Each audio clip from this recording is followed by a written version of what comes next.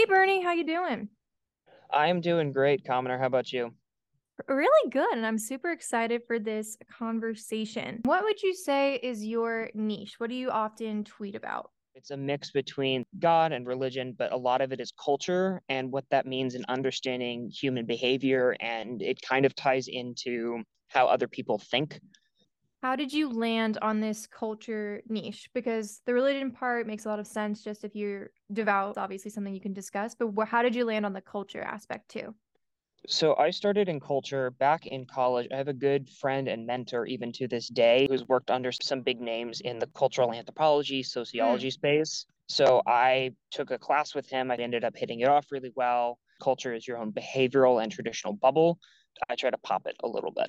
yeah. I know you said that travel is not the only use case for it, but going to college was when I was really exposed to people different than me. And of all the things that I gained from college, I would say that exposure to different groups of people was the most valuable part. Agreed. And that's really a lot of people's first inundation with Mm-hmm. being people outside of their bubble. I know it was for me. I was homeschooled Mm. Christian my whole life, grew up in a church. So I was homeschooled, and that, you kind of get isolated. Even though I had classes I took with other people, it's not quite the same as a public or private school. So going to college, it was really my first cultural interactions outside of the microculture of like a homeschooled Christian. Oh, this is so interesting. So I've actually haven't spoken to someone on the podcast yet who was a homeschooled student, just people that want to homeschool their kids. So the main trope against homeschooling is the lack of socialization. Can you just explain what your experience was socializing with other kids if you were homeschooled? So I've done all forms. I've done from just at home to hybrid setup where it was a group, it's like a co-op where Mm-hmm. a bunch of homeschoolers can come together and do classes. So usually they hire teachers or parents will teach, if you have like an English teacher from college, you can teach a class for high schoolers, right? Depending on the state that you're in, some laws are really lax, some are not. I believe it's like New York, for example, is terrible when it comes to homeschooling. So it just depends on the laws. In terms of socialization, I was around our kids, all sorts of stuff through church. I was always the socially awkward kid, but I think that was just me. I don't think it was lack of socialization, but I was at almost like a mini school in the sense of how many families there were in classes. And I got used to people just through trial and error. I remember a lot of it was through high school. Middle school, I was playing catch up a little bit just because I was a turbo. High school, I worked my butt off on, I guess you'd call it social cues. So you can totally do homeschooling without worrying about socialization issues, whether that's joining sports, joining clubs. I did theater as a kid, that helped a lot. Homeschooling is great because you get to pick and choose your kids' education and you know them best, so you can give them the education you want. I think I had a 2,000 word vocabulary by the time I was 2 years old. I was reading a ton of books when I was really young, so I got to get fed a lot of English and history and books like that. And my brother, who was a little more math oriented, got to do math. It's great because you get to pick and choose your kids' education. You just have to make sure you include the socialization through classes or recreational activities and actually getting them out there. Yeah. I've been talking to so many people about this, and I was really in the private school camp because I totally understand not wanting to put your kid in public school. I'm a product of public schools, like they're not teaching them anything right now, especially after COVID. But the ability to tailor the education not only to your kid's ability, but also what they're really interested in. So, yes, every kid should learn the basics of grade level math, science, and reading. But if your kid is just obsessed with history, that's something they can pursue at home, and they can't do that even at a really good private school. And childhood is the time to be as free as possible in your intellectual pursuits, I think. Absolutely. And I was blessed because I got to take classes where it was like you'd call like an honors program, Right. where we read probably 20 books a year of like philosophers. My bookshelf is full of all these philosophers, theologians, history books. And so we'd sit and talk about them. And that's where I got a lot of my backgrounds in kind of understanding religion and religions around the world. When you're writing for 10-page papers a quarter for 6 years, you get used to being able to talk about topics and talk about them thoroughly. I think that there's an attack on the university and liberal arts education entirely from the right in that who's going to go pay 300 grand to go get a liberal arts education, like engineering, math, science, med school, business. Those are the only things that provide value.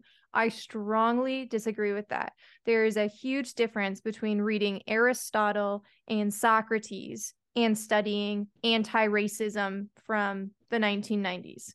And so when you batch all of that together, you are missing out on arc of human civilization and all of those ideas. So I totally agree. I think the most I have ever learned, like, yeah, you learn a lot of calculus in college, but the most I really pushed myself intellectually were in small group seminars, colloquiums, discussions, reading difficult material and debating it. Yeah, absolutely. It teaches you how to think. At the Mm-hmm. very least, you get to understand different worldviews, whether you agree. Like, does it necessarily help you make money? No. Does it help you be more well-rounded? Sure. Should you pay 60 grand a year for it? Uh, Yeah. uh, Yeah. there are better ways. I'm a big believer in the idea that you are the sum of your experiences. So college was great for me. I found mentors, friends, learned a lot because of college and decisions I made in college. But just if I were to recommend just college to somebody off the street, like if they came up yes, no, the answer is no. I think I had probably 5 or 6 classes including those in my degree that were really useful and a lot of things I learned on my own separately. I would agree with that assessment. It's not right for everybody, but I think having a mandatory curriculum of liberal arts, ancient philosophy, things everybody's got to learn. So you start from some common basis point. I do think that there is value in that. And in a lot of these schools, though, they're getting rid of the foundation, the general ed requirements, and you can design your own curriculum. So you could waste your 4 years taking some really stupid stuff if you don't have someone keeping your guardrails on. Yeah, that's true. It also depends on what you're trying to get out of college. Hey, I need just the minimum number of credits so I can cruise through. You're starting a Wi-Fi money business, right? Let's say Yep. you're arbitraging stuff out of your dorm from BowTiedCommoner. You want to save your time. There were classes that I took that were I wanted to go with the easiest class or the easiest professor because I didn't need the class. I didn't want to take it. And if you're flexible enough, like I studied abroad in college, and that was a Mm-hmm. huge thing for me in terms of culture and actually being able to integrate. I was able to integrate fairly well to where I traveled. I traveled to a non-dominant English speaking country. They did still speak English because I wasn't perfectly fluent with the language. I had relationships and conversations there that I would not have had if did not have go in prepped for cultural understanding. I went to one of the open markets where the local shop, and because I messed up the language, I got free stuff from the owner of the like little herbs market because I would talk about America and her husband would translate, and every time I talk about America or show photos of like places that I had been in the US, she would go and grab a little bag of spices and give it to me, and we would talk and engage back and forth. And I had friends who all they did was shop at the grocery store. They never Mm, went anywhere. They didn't speak the language. They didn't try to do anything. They went to all the English speaking tourist attractions and never got involved. I made friends there. yeah, I learned how to cook some of the food because I bullied a chef into, a chef who was training, who would teach Americans into being friends. that is something I really wish I was able to do, but unfortunately, mine got canceled because of a certain sickness that was roaming around for a couple years there. But I totally agree. I think there's a tendency to go to the most American, most prosperous cities to study abroad, like London, for instance, which you're not going to get anything really out of that other than a different bar scene. Exactly. Here's a question for you, though. Because you've traveled, you're aware of a lot of these cultures, because you've read so much about them. What do you do in a situation where you're in a culture that has a practice or a tradition that you morally disagree with? This is a complicated question. I was actually looking over this beforehand because this is a tough one. It's kind of a trap question, but you didn't know it was a trap question. I'm serious. I don't You know. I didn't wrote know. it. Yeah. So the assumption is going into a culture that you to kind of change it because the assumption is if you disagree with it, you must change it. What's the purpose behind going into the culture? If you are just trying to get visit and be a tourist and you don't agree with the practice, well, you can, vote with your dollar or vote with your feet and not be there and engage. Mm. But the assumption is that some cultures are better than others, which is not the case. Every culture has elements that are good, that are creative, and then some that are destructive, but most are neutral. Most elements of a culture are neutral. And if you go somewhere that you disagree with, what's the purpose? Did you just not know? Did you travel somewhere and not realize that this was a standard practice and you think it's wrong? Well, you aren't there long enough to actually make any changes. The general rule is if you're going to make a critique of a culture, you probably have to be there for at least 3 years fully immersed. And if you want to try and change the culture, it's a years and years long series of discussions with the locals themselves. And you probably have to have been there for about 15 years. It's a very slow process and it's done very poorly in terms of a lot of missionaries, and especially in the past before this sort of stuff was discussed. If you're going into a culture where you disagree, what's the purpose that you're trying to be there for? What if you are trying to become more worldly and so you just pick a random place on the map and you have money to spend and so you go there, it's safe, and you see something happen that's morally you don't think is right? Do you have a duty to say something or do you just keep your mouth shut? So you have to understand that you are walking into a different world. Just because something is different doesn't mean it's bad. For example, let's take something totally arbitrary and benign, wearing your shoes in the house. Are you a shoes off, or was your family a shoes on or shoes off house? Shoes on, dirty. Shoes on. See, my family was a shoes off house. Let's say you go somewhere like I believe it's what Japan has slippers and they take their shoes off. Mm-hmm. If you were shoes on and you thought, could that be morally wrong to you to take your shoes off, or is it just weird? I would just do, I mean, I don't have a problem with taking my shoes off. But it's weird, right? It's a different behavior than you're used to. I don't think it's weird. I just think rich people do it because they have nicer houses. And my parents were like, it doesn't matter. Like, But still, it's a different practice and a different behavior. And sometimes there are things that go on, and there's a purpose behind cultures that you just don't realize is there. I guess some of this comes from the American core values and American behaviors and traditions where we have a moral imperative to say something. We like, you must go in, you must do the right thing, you must do democracy. Well, you're walking into a tribal culture where they don't do democracy, where it's a small hierarchical, like, patriarch or matriarchal society. Democracy doesn't work there. Well, you must do democracy because it's the right thing to do, the voice of the people. No, it's a right thing to you and your culture, and you are imposing your will on another culture without understanding the background. The better way to approach changing a culture is critical contextualization, which means you are an expert in this case, let's say Christianity, because this would be, in this case, a new Christian church or whatever, who is navigating the balance of these old cultural customs versus Christianity and integrating them.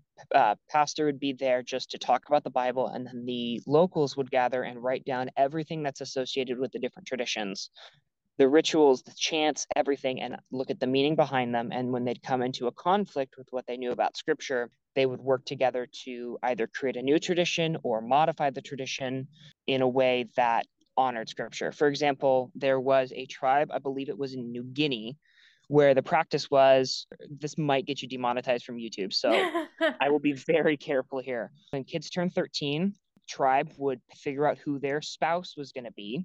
So another 13-year-old kid, because that was the day that you were an adult. The future father-in-law was supposed to teach the kid about what it meant to be a woman, except it would be, except he would be embarrassed. So he would pass it off to his best friend. And that was his responsibility. And it was the reverse with the young kid.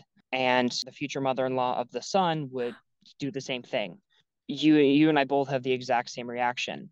And they would do this until the girl was pregnant. And because they are not likely to kids are not likely to survive when their pregnancy is that young, that would happen. And if the kid survived, they would be called a goblin child. So they wouldn't be considered human until about a year old when they were likely to survive. And they would say the goblin had left.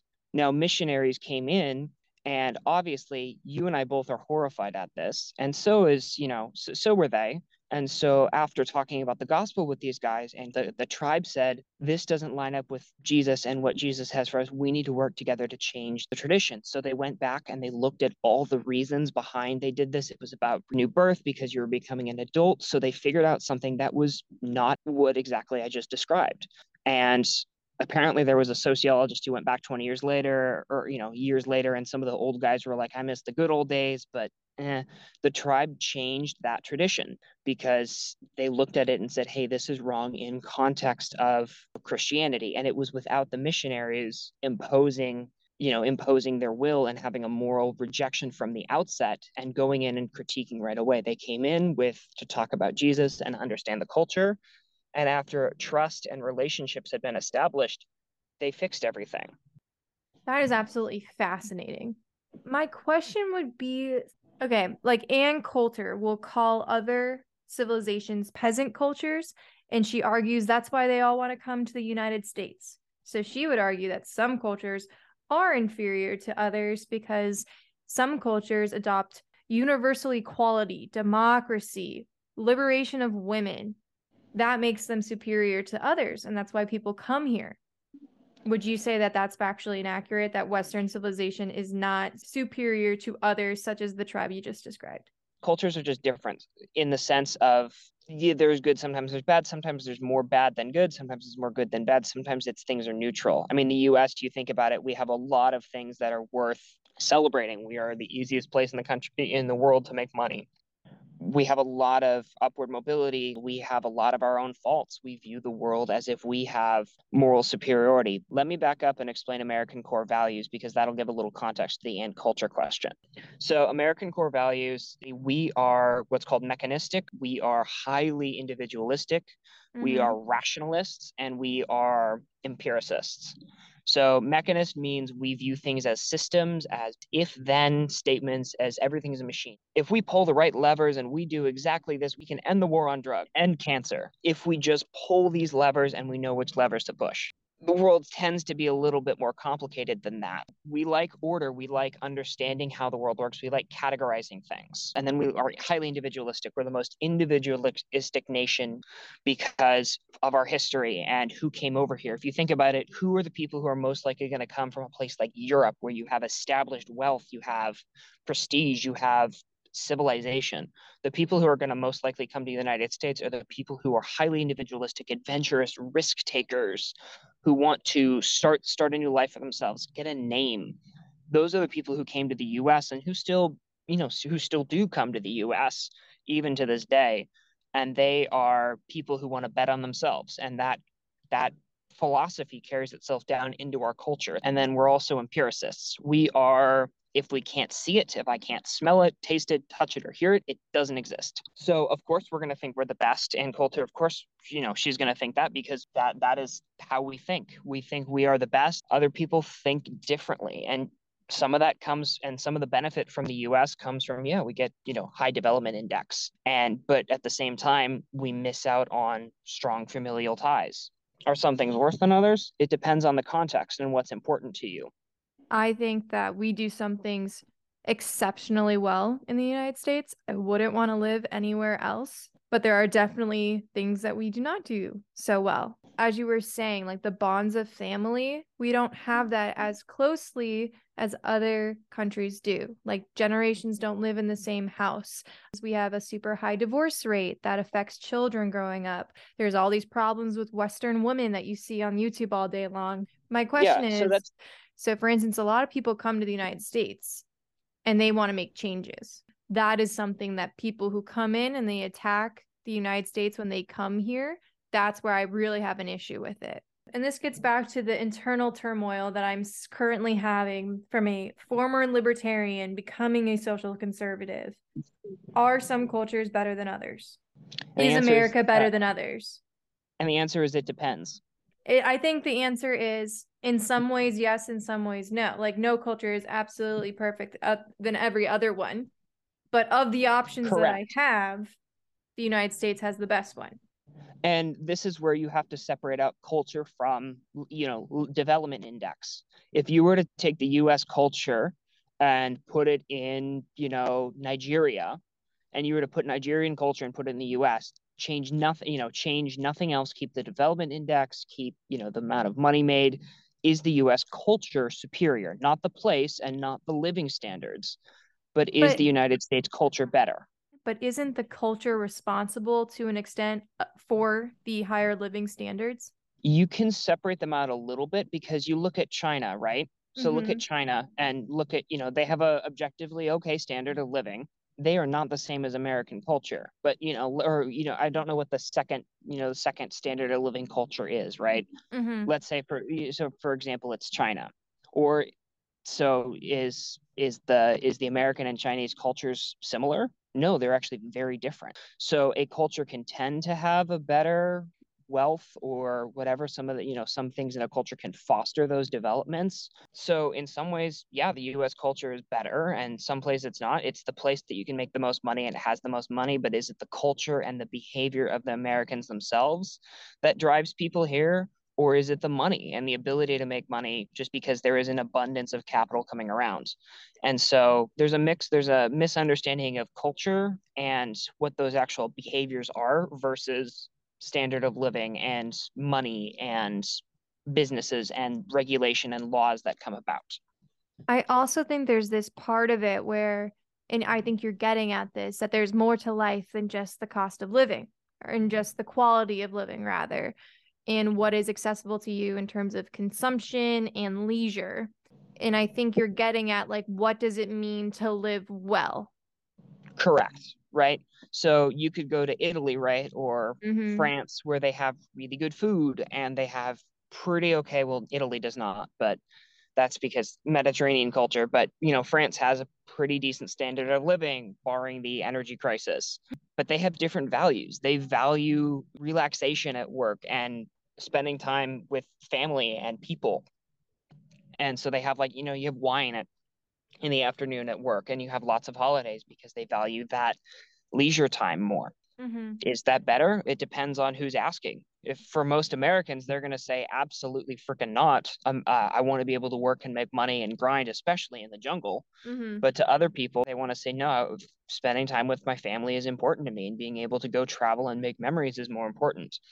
Do some cultures lend themselves more? Yeah, absolutely. Religions do too. So you take a look at China, where they had alchemy but not chemistry. Mm-hmm.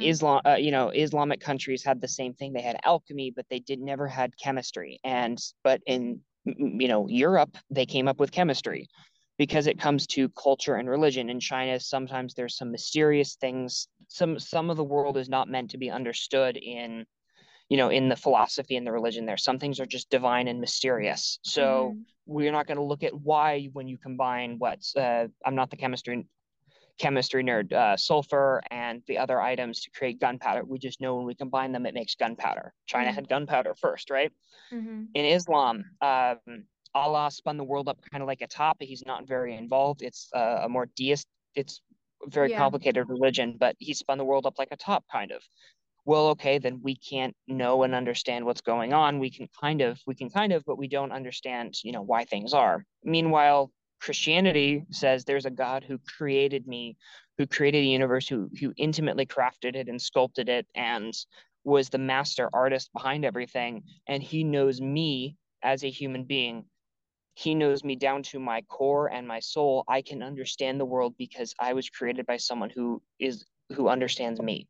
And this is where you get probing down into, the different molecules and how chemical bonds are formed. And this is where you get the empiricism. And so you get capitalism coming out of, I believe it was the Old Testament and property laws. Meanwhile, in China, if you had, this is a true story, there was iron mines, and they were some of the best iron mines in the world, and they were producing so much iron. But then you weren't the owners of the iron mines were living in excess, and you're not supposed to live in excess. There needs to be a balance. So the king came in and seized all the iron mines and basically shut them down.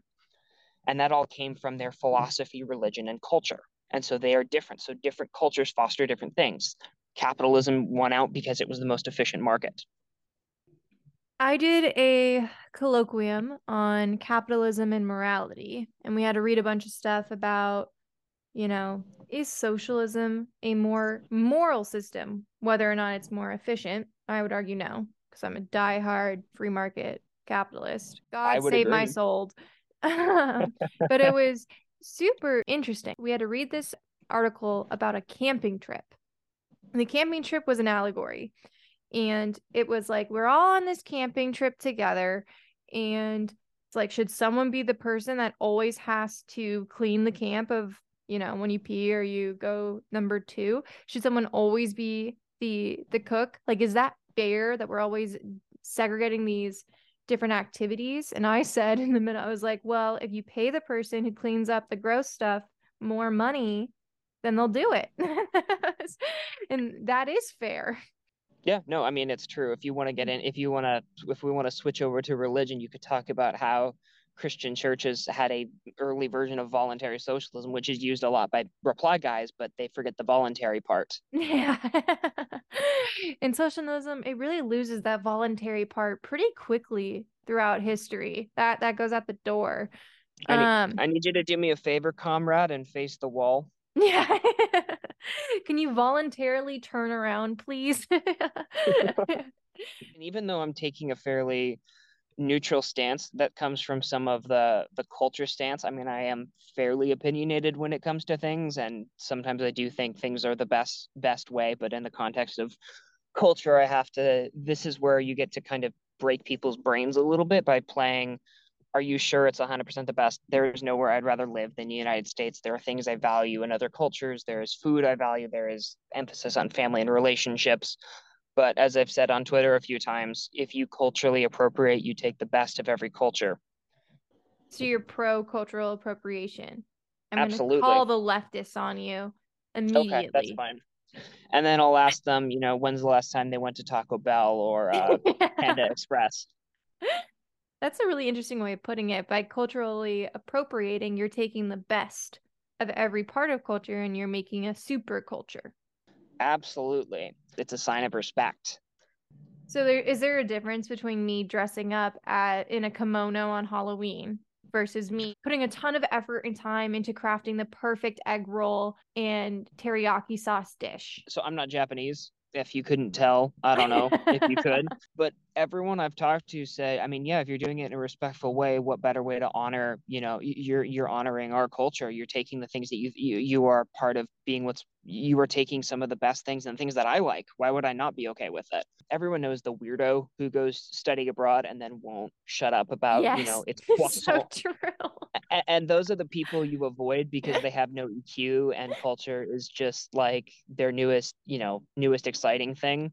I just find it funny that people take offense, and typically the people who take offense are the whites. Yeah, I mean, They're not the exactly. people that are actually. I've never seen No. one Chinese person angry at me because I took the time to learn how to make egg rolls, which are very, very difficult to make and very time consuming, and they turn out deliciously. But like, I've never seen them angry that I try to do their food. They like it.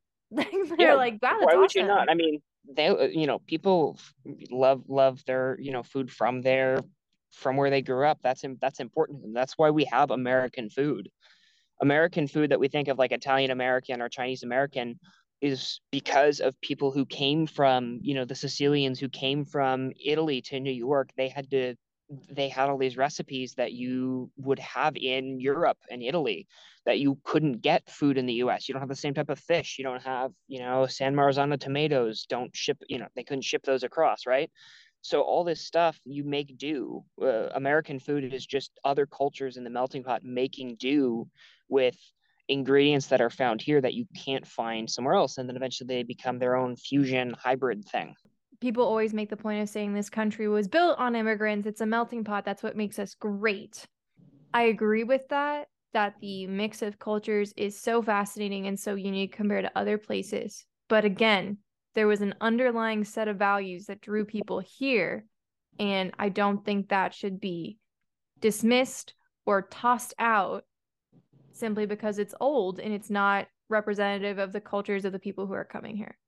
Culture is hard to change. You're going to be really hard pressed to change it outside. It's going to come from somewhere internal. One of the most common ways to change values is through crisis. We're seeing a little bit of it with post lockdowns, Mm-hmm. where people are caring a little less about their appearance. Usually, there's a significant number of pounds added. So like the crisis of the isolation of the lockdowns and the total behavior change we had for 2 years can change the culture, and it's a little too new, but it takes a crisis to change someone's core values. And other than that, it's usually slow and it's across multi generations. Yeah, I think natural change would seem to be the best way of going about it. That's what George Washington advocated for. I'll have you know. George Washington was not a fan of slavery, but he prioritized the creation of the Union over the moral injustice. And he advocated for gradual, slow change by the rule of law because he thought that a violent overthrow or upheaval to get rid of slavery would be worse than the original sickness, which is not a popular thing to say in a soundbite. George Washington, pro slavery. But it's true. It's really hard to change values quickly for people, and you're not going to do it alone. Mm-hmm. The slow crawl, whether that's through regulation and laws or something as simple as technology changes and social media and what's prioritized on social media, really how you change things, because it's a slow, simple, consistent repetition of the message you're trying to speak, and that changes cultures. Like Bull has been, how many times has Bull been tweeting out, not your keys, not your coins? Yeah, thousands. He's been tweeting that for thousands of times for, I've seen, I think probably 4 years. But there are other people who are repeating not your keys, not your coins, whether it came from Bull or not. But that is now a cultural value of the crypto space, Yeah. where self custody is your right.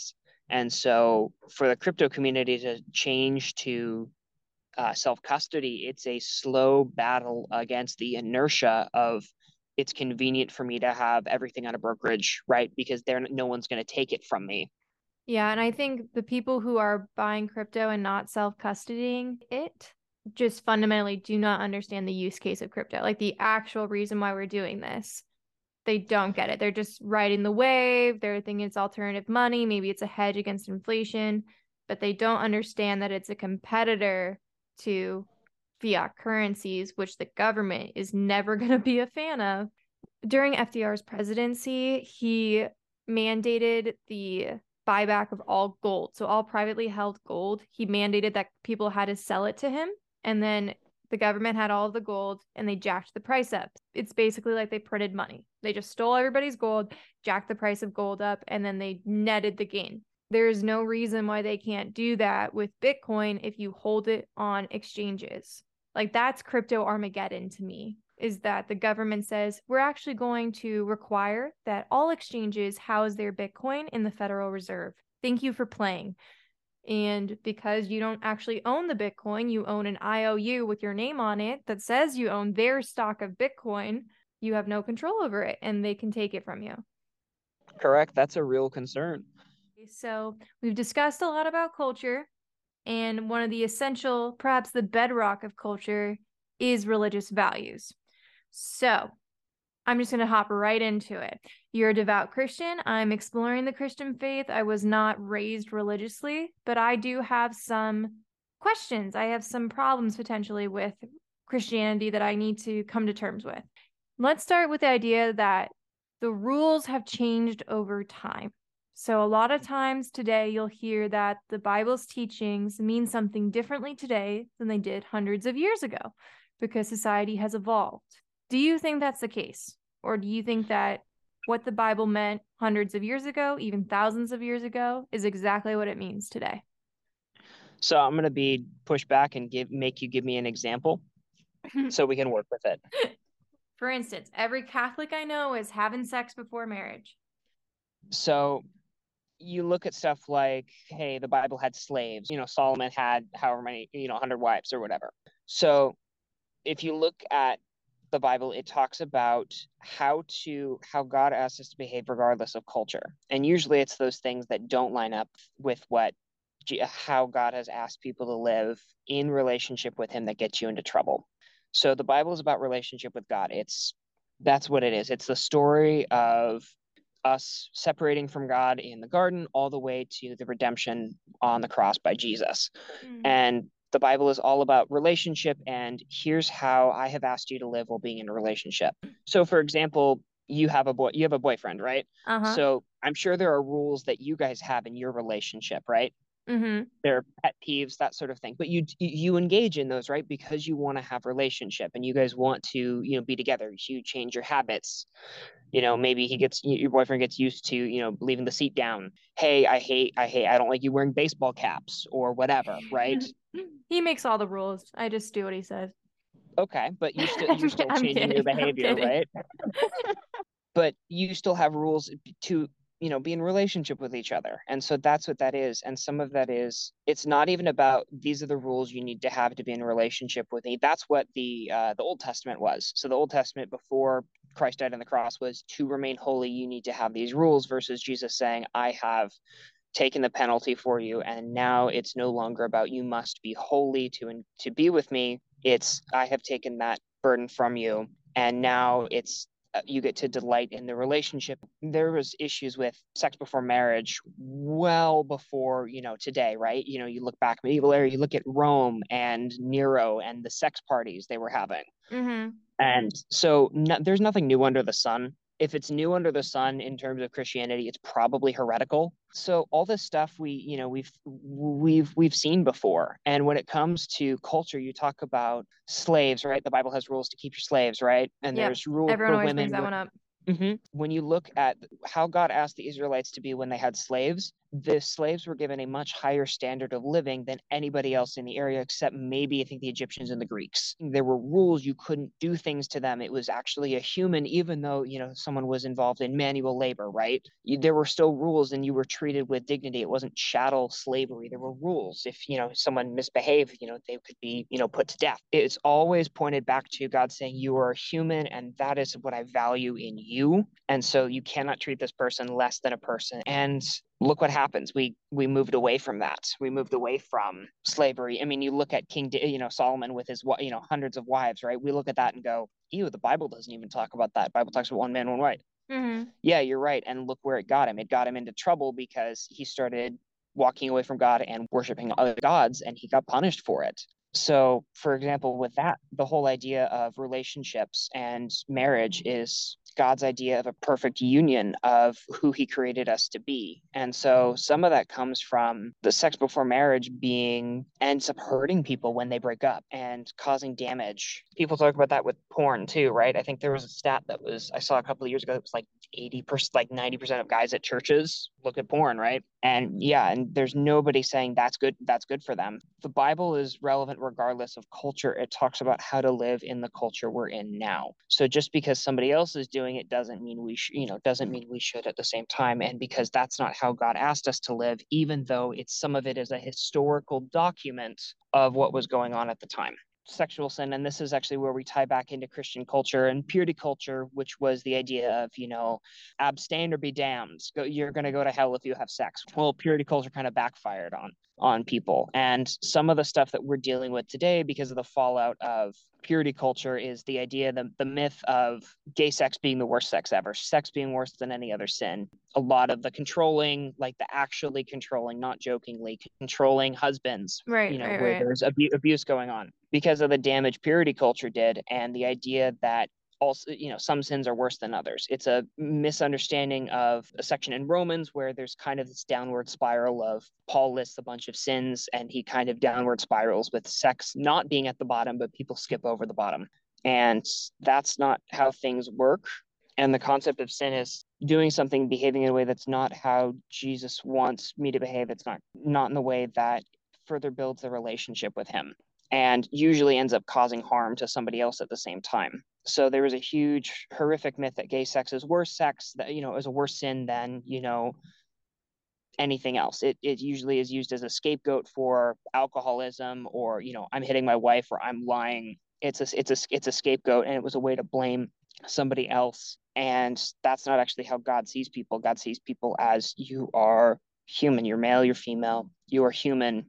Your worth is placed in me, not in what you do. There's a great quote by C.S. Lewis, but it's, as you walk closer to the light, it gets harder and harder to walk away. Bible is a list of rules.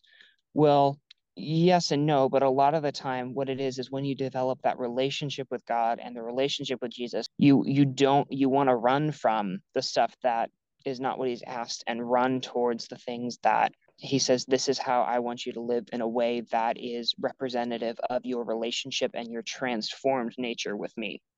I understand that and where you're coming from. The issue that I really have with it is the way that it's used. And I think this is what you're getting at with the purity culture went too far. I feel like people are cherry picking the Bible. Yes, that happens all the time. That happens from people who are, who say they're Christians and people who are not Christians at all. And that's hard because it forces people to confront the fact that they're not perfect.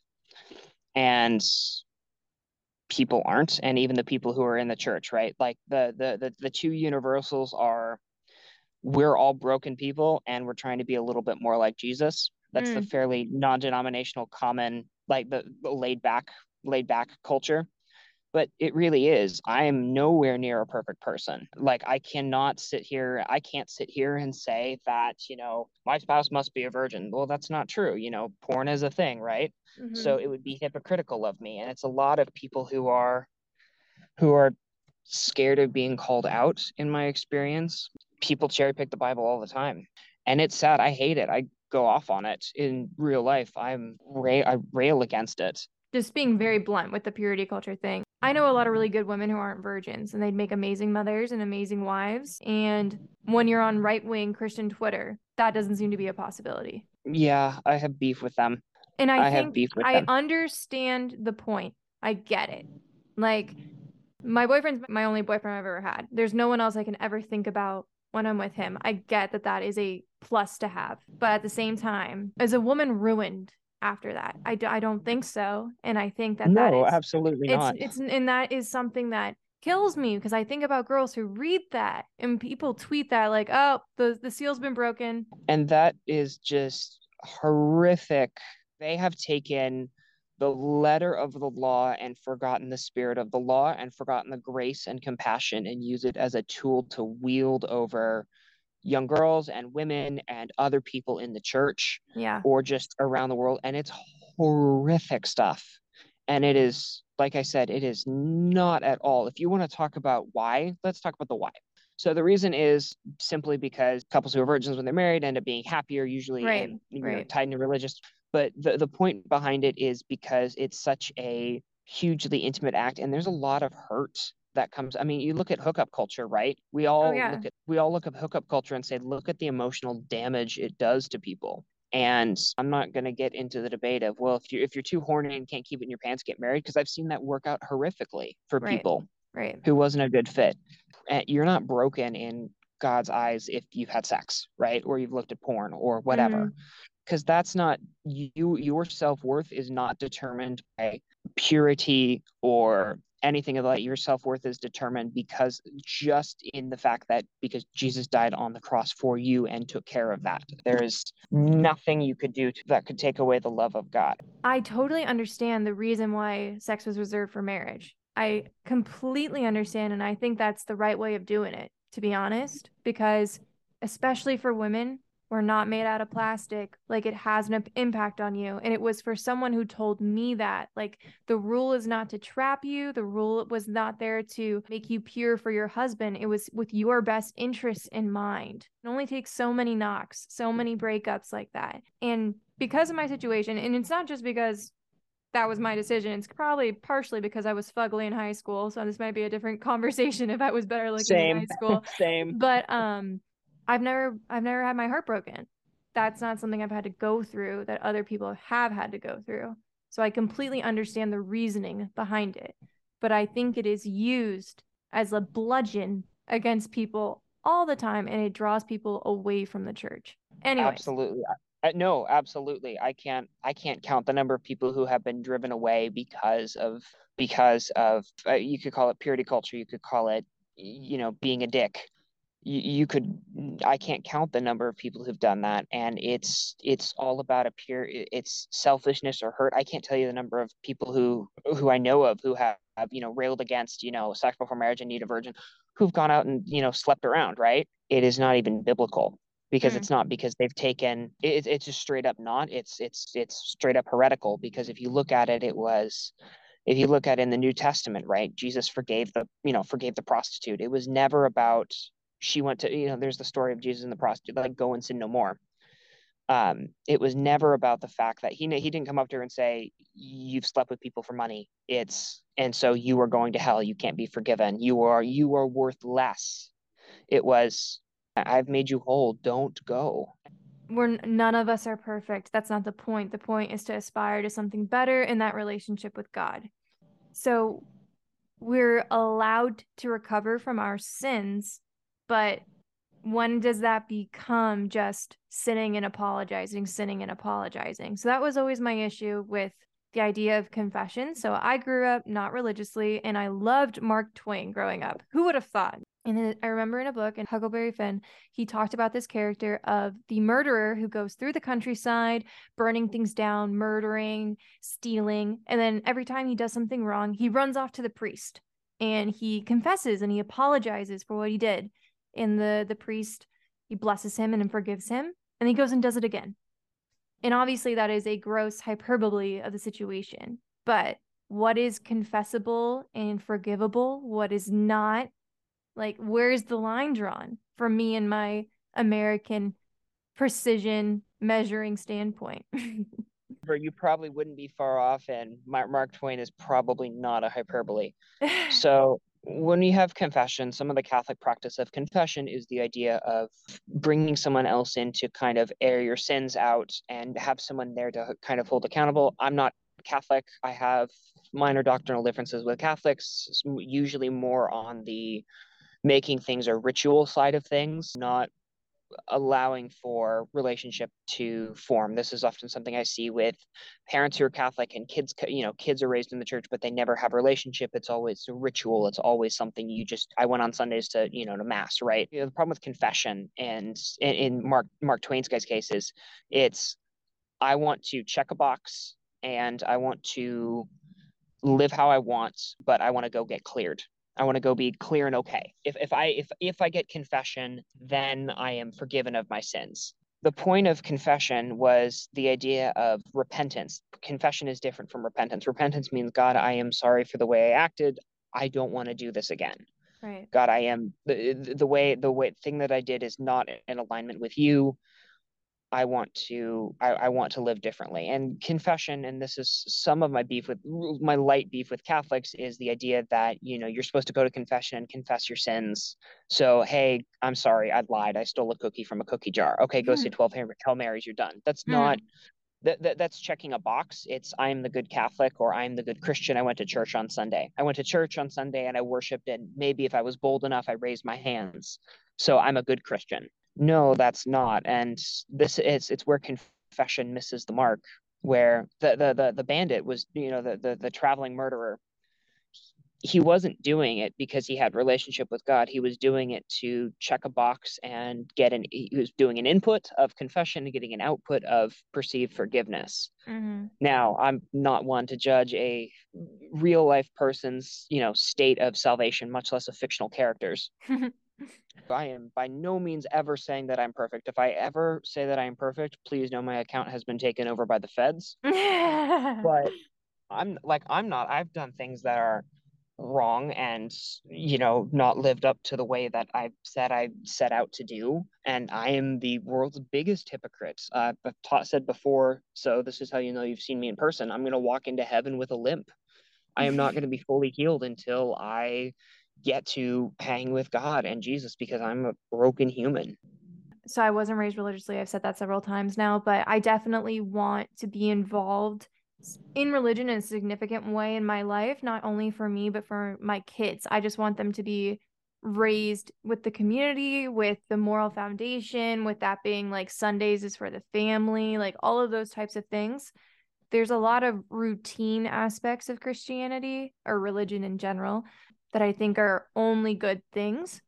And I'll come to terms with most of the misgivings. And I think part of it is just the way that it's been co-opted by certain individuals, certain institutions. But I understand what you're saying. I think most of the teachings are beneficial for you, but sometimes they're not executed the way that they are meant. As you've been saying, the letter is followed, but not the spirit of the law. I know that I want to be Christian. And my mother was raised Catholic. boyfriend is Catholic, so I'm definitely like I'd like to say that I'm a free agent. And so there's a lot of Catholics trying to draft me right now, but I think that will just be the way that I go. But how do I choose between Catholicism and Protestantism, for instance, or from, more Yeah. specific sects?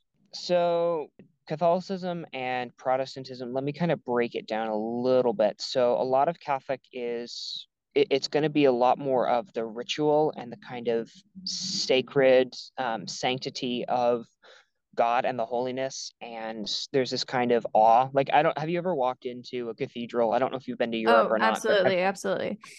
there's kind of this sense of awe, right? And there's Right. just Yeah. huge, whoa, you're walking into that's a lot of what is emphasized in Catholic faith.